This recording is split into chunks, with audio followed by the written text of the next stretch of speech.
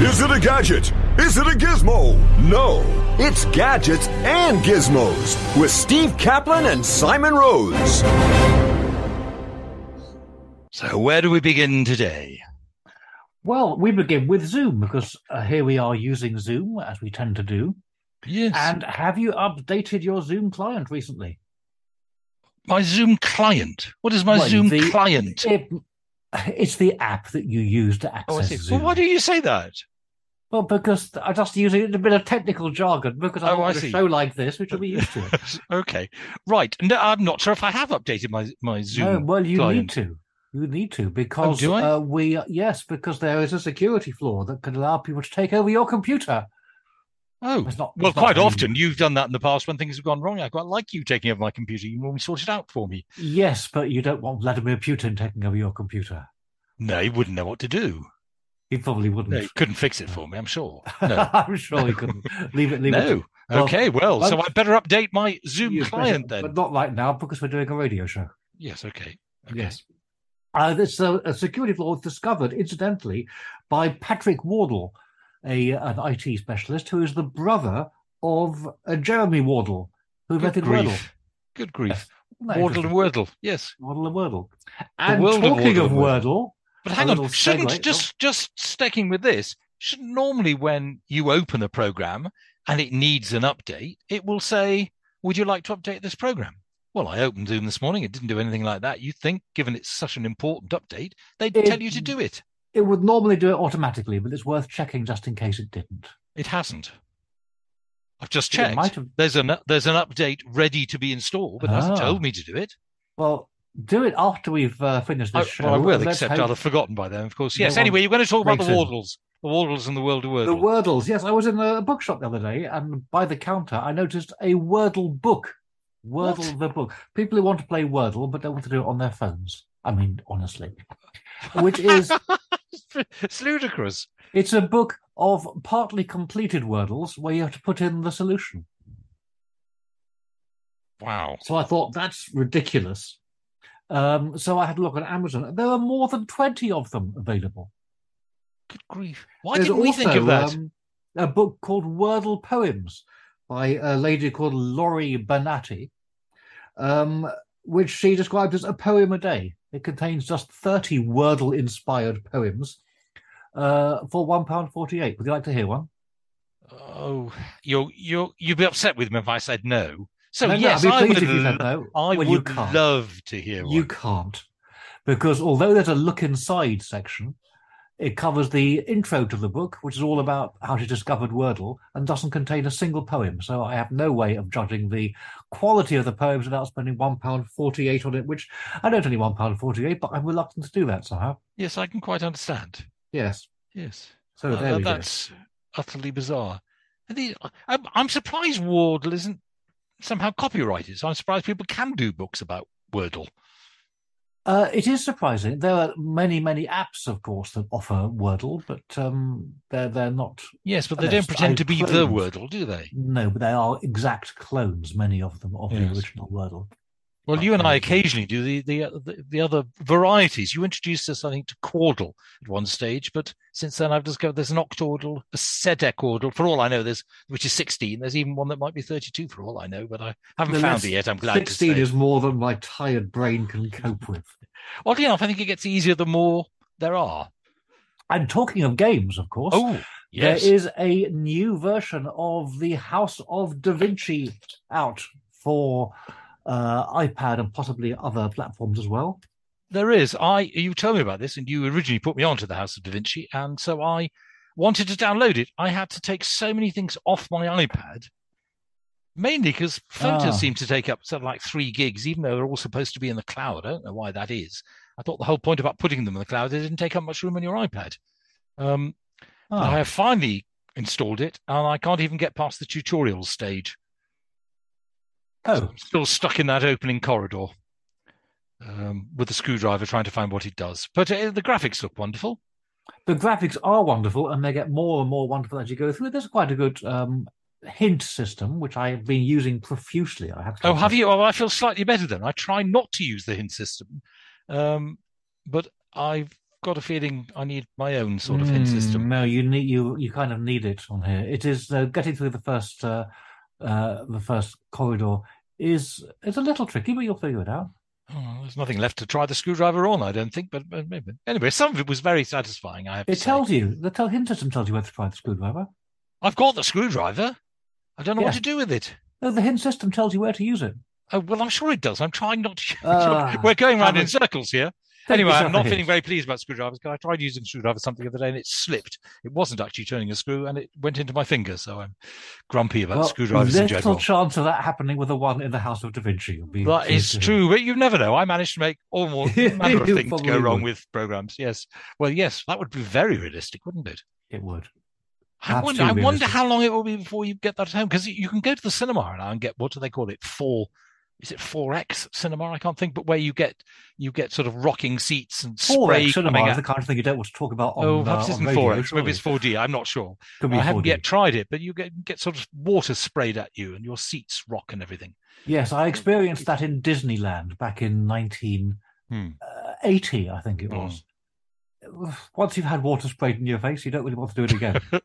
I guess. I could just get a spray bottle ready for when there's water ready and do it myself. Yes, and save myself a fortune. So, where are we going to go now? Well, we are going on to sticking with the language theme that we briefly bypassed when we went into the House of Da Vinci. There's a car park ticket machine in Rhyl, which speaks to drivers to tell them how to use the ticket machine, but it only speaks in Welsh. And people have been complaining that they can't understand what it's saying. The Denbighshire Council have pointed out that there is a large grey button for changing the language, and they don't understand why people refuse to use it. That's probably in Welsh as well. It could well be in Welsh as well. But this is they don't understand. But I thought it's quite a good jumping off point from many other things that have been poorly translated into Welsh. Right. For example, in Llandudno, there is a sign that says no entry, which has been translated into Welsh as, I'm going to say dim cofnod, but I'm sure you can do that much better with a proper Welsh accent. Right. And what does dim cofnod mean? Well, it means no entry in the bookkeeping sense. Oh, my goodness. Sense. Oh, fantastic. That's glorious. There is a branch of ASDA that put up a big sign saying alcohol-free, and the Welsh translation translated as free alcohol. Well, you can't help thinking if I were a Welsh-speaking customer, I'd try and hold them to that. You should. Absolutely you should. I'm sure someone did until they changed it. But my favourite of all, which I think we may have mentioned on this show before, but it's worth repeating. It's one of the great signs of all time. A sign in a car park in Swansea that said no entry for heavy goods vehicles, which had the Welsh translation underneath. And the Welsh translation actually read, I'm not in the office at the moment, send any work to be translated. Yeah, I adore that. I just think it was absolutely splendid. And they wonder why people can't actually cope with a car park machine in Rhyl. Exactly. Exactly. I feel sorry. Was it not that some Welsh couple had to sort of hang around and help everybody? Yes, I think they did. Yes. Their whole day was spoiled. And presumably by the time they finished, their own ticket had expired and they had to pay a fine. Well, quite possibly. I hope they managed to reclaim it from Denbighshire Council. Let's have one of these.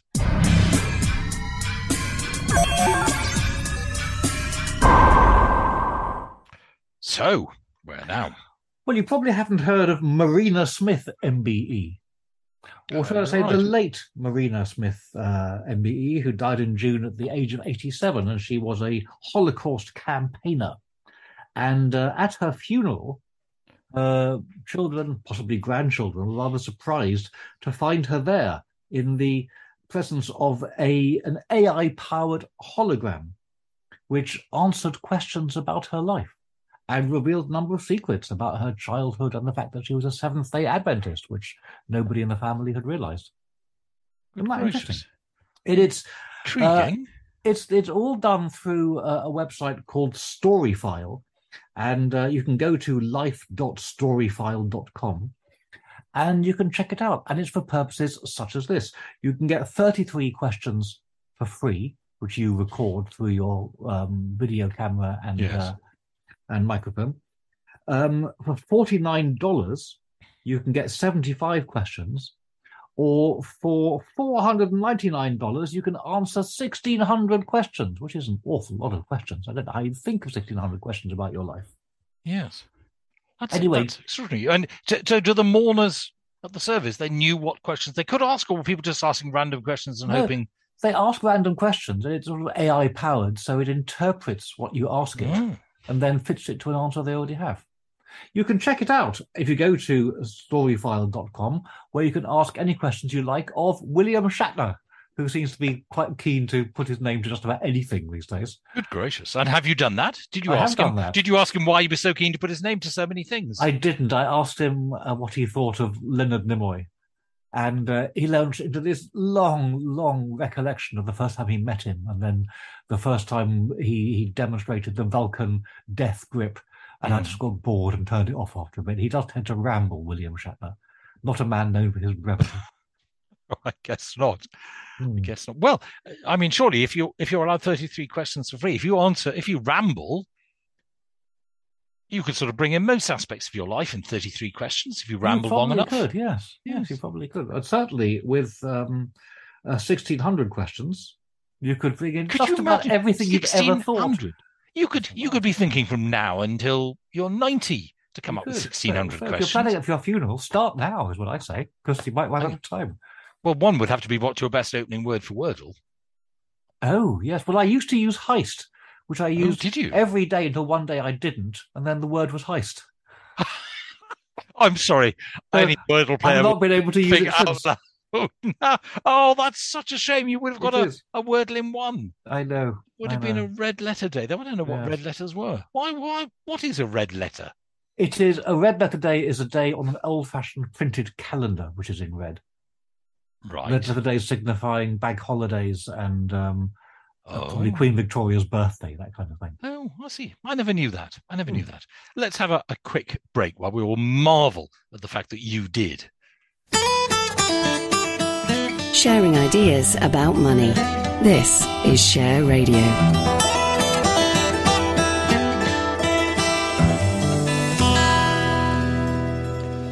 This is Simon Rose. You're listening to Gadgets and Gizmos.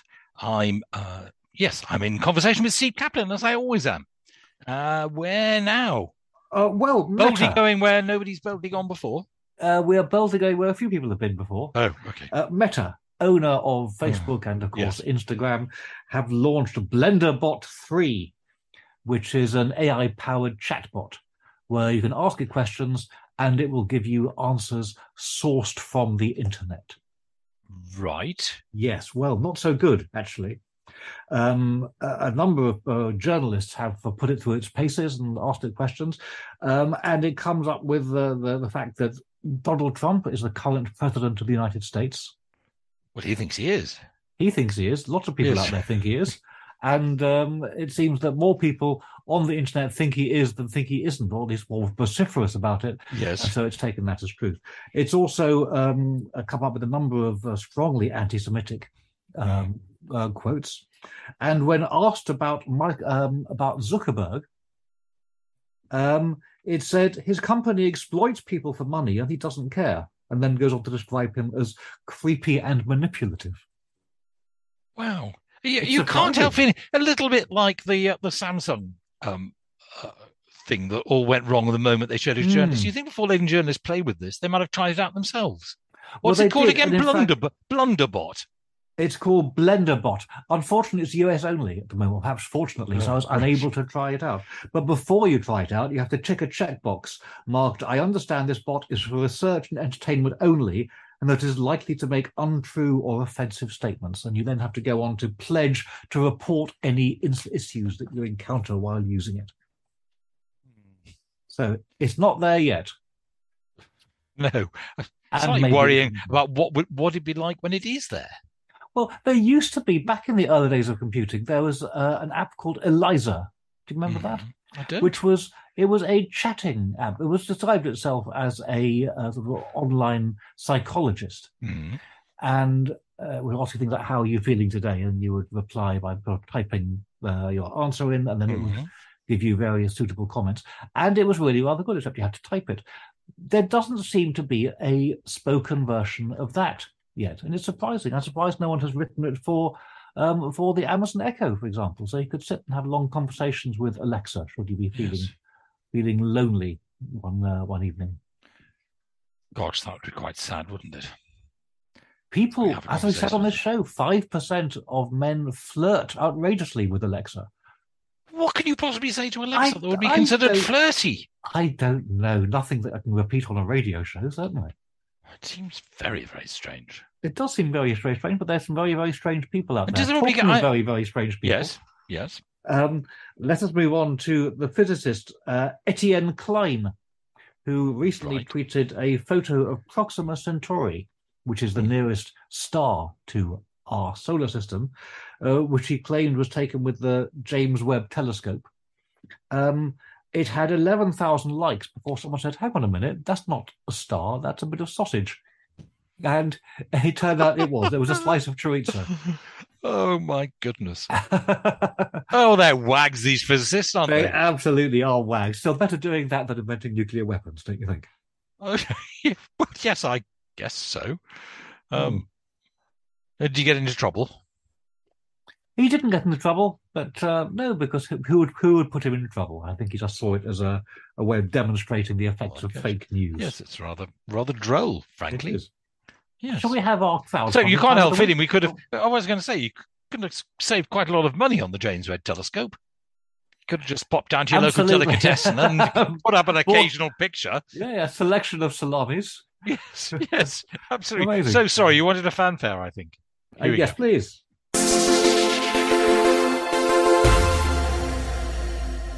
Yes. And from high-tech telescopes to about as low-tech as you can get, pencils. Mm-hmm. Right. Conventional pencils are graphite. They're not lead anymore, despite what people say. And they are encased in wood. And that means that when you're buying a pencil, you're buying quite a lot more wood than graphite. Yes. Yes. Well, Nord... But the wood helps you hold it apart from anything else. It does help you hold it, but Nord have come up with the woodless pencil, which is a wood made entirely of graphite. Right. Yes. Quite clever. If they make them in black and a wide variety of really rather splendid colours, and what's good about them is that you can sharpen them and use their tip for fine drawing, but you can also use them on their edge to cover large surfaces. They have a lacquer coating so that you don't get graphite all over your fingers. Oh, I was about to ask about that. Yes, okay. And, of course, no broken lead, because there is no lead to break. Or rather, no broken graphite, because it's not just a very thin tube of graphite. The entire thing is graphite. It looks very cute. Can you sharpen it? Yes, you can sharpen it, yes. Oh, okay. Not cheap. 5 black ones will cost you 51 Australian dollars, about 30 quid. But you can get 24 black ones or colour ones for £59. And if I were doing a lot of pencil colouring, I might well be tempted because they are very bright and strong colours. Reduced shipping, they say, internationally. So I don't know what that means, but it means they're not going to hammer you for the usual high shipping costs. And you just use them in the normal way. But when you sharpen them, you get a sort of a faint trickle of graphite particles rather than that sort of curl of wood that you get with normal pencil sharpness. That's quite intriguing. I think it's quite intriguing. You have until September the 9th if you like the sound of these and you want to plonk down your, 30 quid or 59 quid. 59 quid seems like a bit of a bargain compared with the 30 quid ones. Yes, but from Australia, goodness knows what the shipping, even at reduced cost, is actually likely to be like. But we shall see. Anyway, let us move on. Oh, we haven't had one of these for a while. Okay. Have one of these first, if that's all right.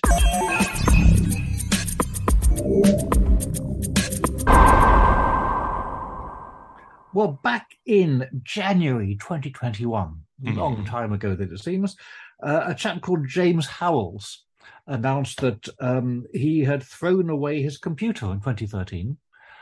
Which contained a number of bitcoins that he'd been given early on in the Bitcoin era, and which was then worth £230 million, which he was understandably a little upset about.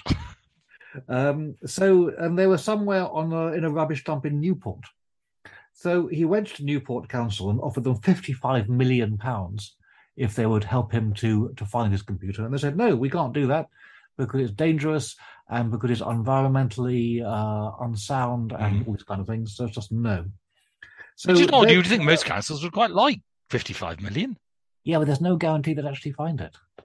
That's true, I suppose. Anyway, not to be outdone, he has gone back and he has raised £10 million from a hedge-funded scheme to try and recover this Bitcoin, which is now worth £150 million. So it's gone down from 230 million last year. And this will use a mechanical arm, which is AI controlled, so it knows the kind of things to search for. And he's planning on patrolling the rubbish dump with robot dogs for security. He has yet to persuade Newport to let him implement this, but he said that if it is funded, he will use the money to for the benefit of the good people of Newport. So who knows? Maybe they're not the bad people of Newport, because there are probably a few of those. There probably are. No, I think they will not go to look in. I think it's already decided that. Okay. And talking of robot dogs, the United States Space Force, which is a coin I think Donald Trump came up with, are using robot dogs to patrol their airbase or space base at Cape Canaveral to keep people out, all the scary sci-fi way. They don't call them robot dogs; they call them Q-UGVs, which is which is short for quadruped unmanned ground vehicles, which is the most unromantic term for a robot dog that I can come up with. But there was another robot dog story this week. Did you not see that one? There's a Russian arms fair at which they put on display a rocket launching robot attack dog. It's just a sort of walking dog thing with a big sort of missile-y sort of thing, anti-tank rocket on top. Does it fetch the rocket after it's launched it? That I don't know. Very slowly, I imagine. And then people suddenly started noticing that there were sort of cutouts in the sort of black skin of this dog, and it seemed remarkably similar to a child's toy you could buy in China, which apparently is called a Go One, the Yusu technology dog manufactured by Unitree, which you could just buy for between £2,500 and £3,000. And so people on the internet are saying, "I'm sorry, this black fabric coverall is just disguising the fact it's something you can just buy from China." So robot dogs have really been in the news this week. Robot dogs, absolutely. I must get one. I mean, you haven't got to clear up robot poop after them, presumably. No, that's true. Well, you've got to be careful it doesn't bring you back a missile. That's also certainly going to be a danger. So what are we going to end on? We're going to end on a paper battery activated by water. It's biodegradable. It's from the EMPA Institute in Switzerland, and they take a piece of paper and impregnate it with salt, and they print graphite flakes on one side to be the cathode, and zinc powder on the other side to be the anode, with a carbon connecting the two. Mm-hmm. And they've demonstrated that it can power a digital alarm clock. It's only 1.2 volts, but it could be used for things like smart shipping labels, or for environmental sensors, or can't you use a potato for the same sort of thing? Don't potatoes do? Yes, but if your Amazon consignments turned up at your door with potatoes hanging off them, you might think it was slightly odd. Oh, maybe you can, but it's a good idea. Paper batteries that are biodegradable. Yes, all for it. Especially if we can finally power cars with them. But we're away from that. If they can power greetings cards with them, slinging greetings cards, rather than having to have proper batteries that you have to throw away. You have many singing greeting cards, do you? Not many, but I have had them in the past, haven't you? Yes, that's true. I suppose so, yes. Eventually they just stopped working. You see, you mock singing greeting cards. Yes, you're the man who gave me a yodeling pickle for my birthday. Well, that's true, but only because that's what you really wanted. I did. I didn't know until I got one. No, I know. I wonder what's happened in the world. Let's find out next week what's been happening in the world of yodeling pickles. We haven't got to sing yet. Yeah. That's it, though, for this week from Gadgets and Gizmos. We'll be back with more things you want and things you wouldn't ever dream of having at the same time next week. Is it a gadget? Is it a gizmo? No, it's Gadgets and Gizmos with Steve Kaplan and Simon Rose.